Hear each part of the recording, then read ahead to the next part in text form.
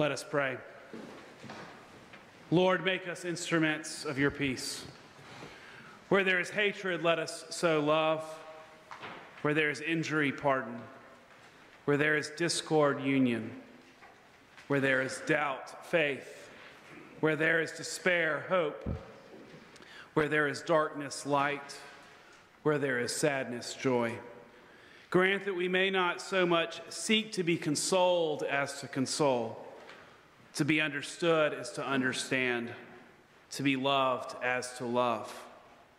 For it is in giving that we receive, it is in pardoning that we are pardoned, and it is in dying that we are born to eternal life.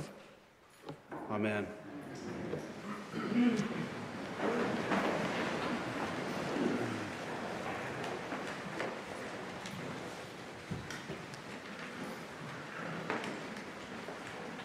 Many of you may recognize that as the prayer of St. Francis. It's something many of us have drawn upon at different times. If you need to hear those words again, they're on page 833 of your Book of Common Prayer. And you're welcome, as we explore that for a moment, to open your prayer books to that prayer. I'm struck at the profound nature of the paradox of our Christian faith that prayer outlines. Where there is hatred, because there will be, we combat it with love.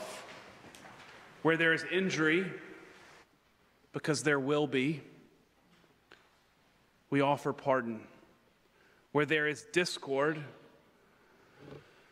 because there will be discord, we offer union.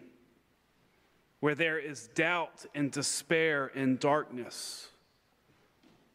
Because how in a week like this can there not be utter doubt and despair and darkness? We offer what is so paradoxically counterintuitive. We offer faith and hope and life. And I just need to name this kind of, maybe it's Palm Sunday, maybe it's the excitement of Cracker Jack making his annual return and parading down the nave as we're trying to come up. I'm not sure what that says. In the sense of like joy of being in Christian community, and yet there's such a heaviness. And I want y'all to look at how the words in the prayer pivot. Grant that we may not so much seek to be consoled, even when we desperately need it. We find our hope in the extension of consolation. When we are desperate to be understood, we are called to seek to understand others. When we are desperate for love, it is the role of the faithful to offer, to extend love. Because it is in giving what we receive, it is in pardoning that we are pardoned. And the Christian truth of our baptism, that in dying we are born to eternal life. Could more important words be offered on a Sunday? And I turn to this prayer because this week, as I suspect that many of you have felt this way, has in a lot of ways felt hopeless. Terrible storms have ravaged our country, destroying hometowns and impacting the lives of many others. We saw another tragic school shooting, precious lives lost, 3 the age of my own daughter. And it feels like there is no end in sight. There is so much pain and suffering in our world. And I've been trying to figure out how to respond, yet struggling to find my voice and agency in making the world more beautiful. And then there is so much uncertainty in the different leaderships in our country that we as citizens depend upon our health and well-being and our protection. Many in our community feel that it is giving open permission for more hatred and abuse of people that are marginalized. Others, maybe some of the same, feel an overstretch of power that could crumble our whole 250-year-old democratic experiment. This is what we walk into this place carrying. And yet you're here. You've showed up to church. maybe with a heavier heart than usual at the beginning of the most important week in our tradition, the most sacred as we live out our Christian faith. And I'm reminded that our feelings are not new. They are not new. 2,000 years ago, people gathered on the outskirts of Jerusalem with palm branches in their hands to sing Hosanna in the highest. At the very same time, Pilate was also entering the town. It's not found in scriptures, but it happened. You can imagine his entrance. Trumpets are blaring. A red carpet is probably rolled out. There's a large government military procession, the Pax Romani, the peace of Rome. That peace came with a cost. People were killed and crucified almost daily.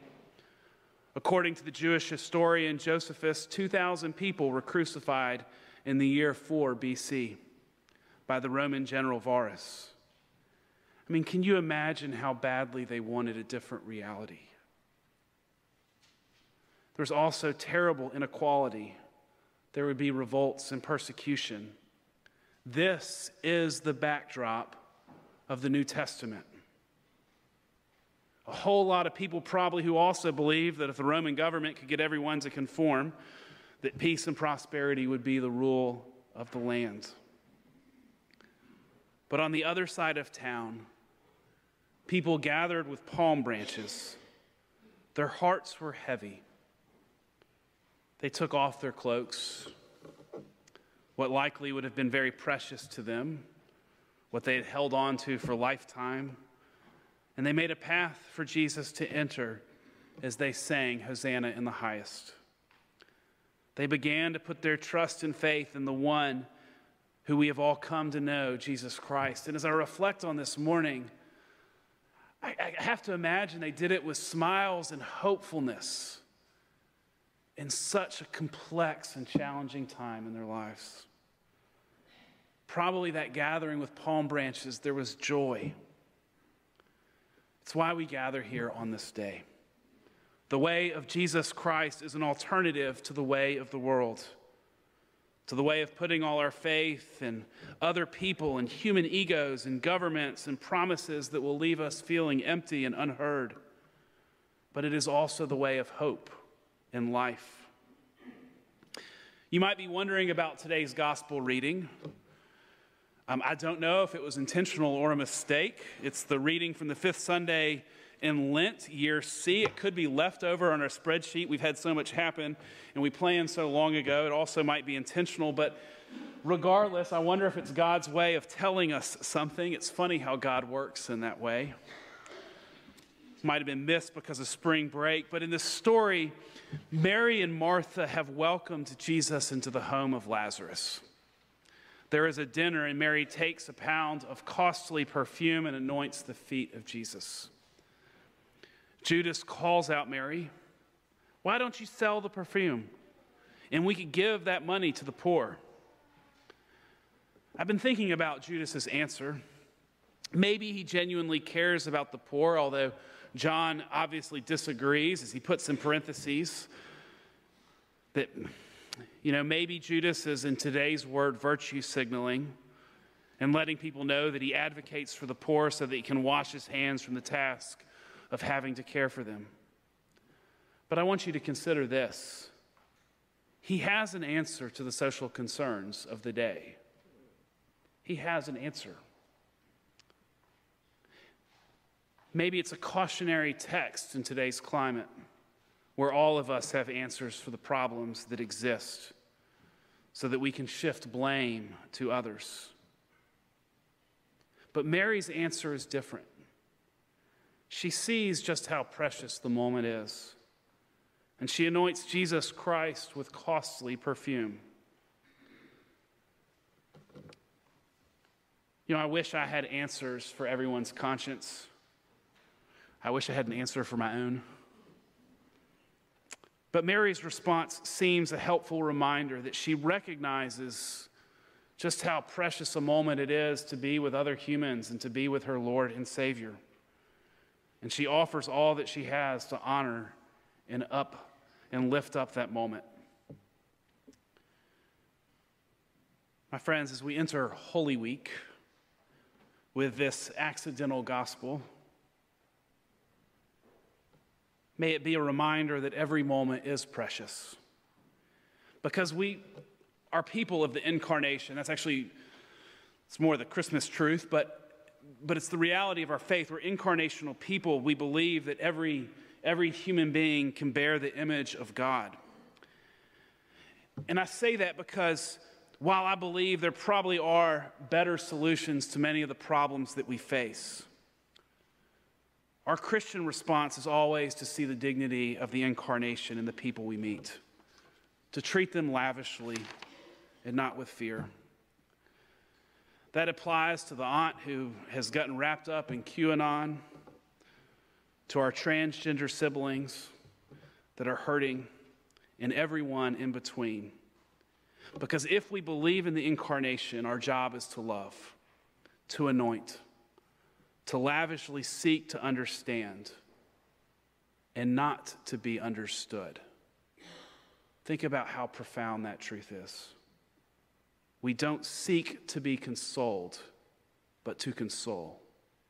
We don't seek to be loved, but we offer love. This is the paradox of the Christian faith. The Christian way is paradox. Every Palm Sunday since that day that Jesus entered into Jerusalem, greeted with palm branches and hosannas, we live between choices. Often a world between two extremes, the way of power and structure and order, as the Romans seem to believe and people have been trying to replicate for the history of humanity, or the way of Jesus Christ, which is the way of love.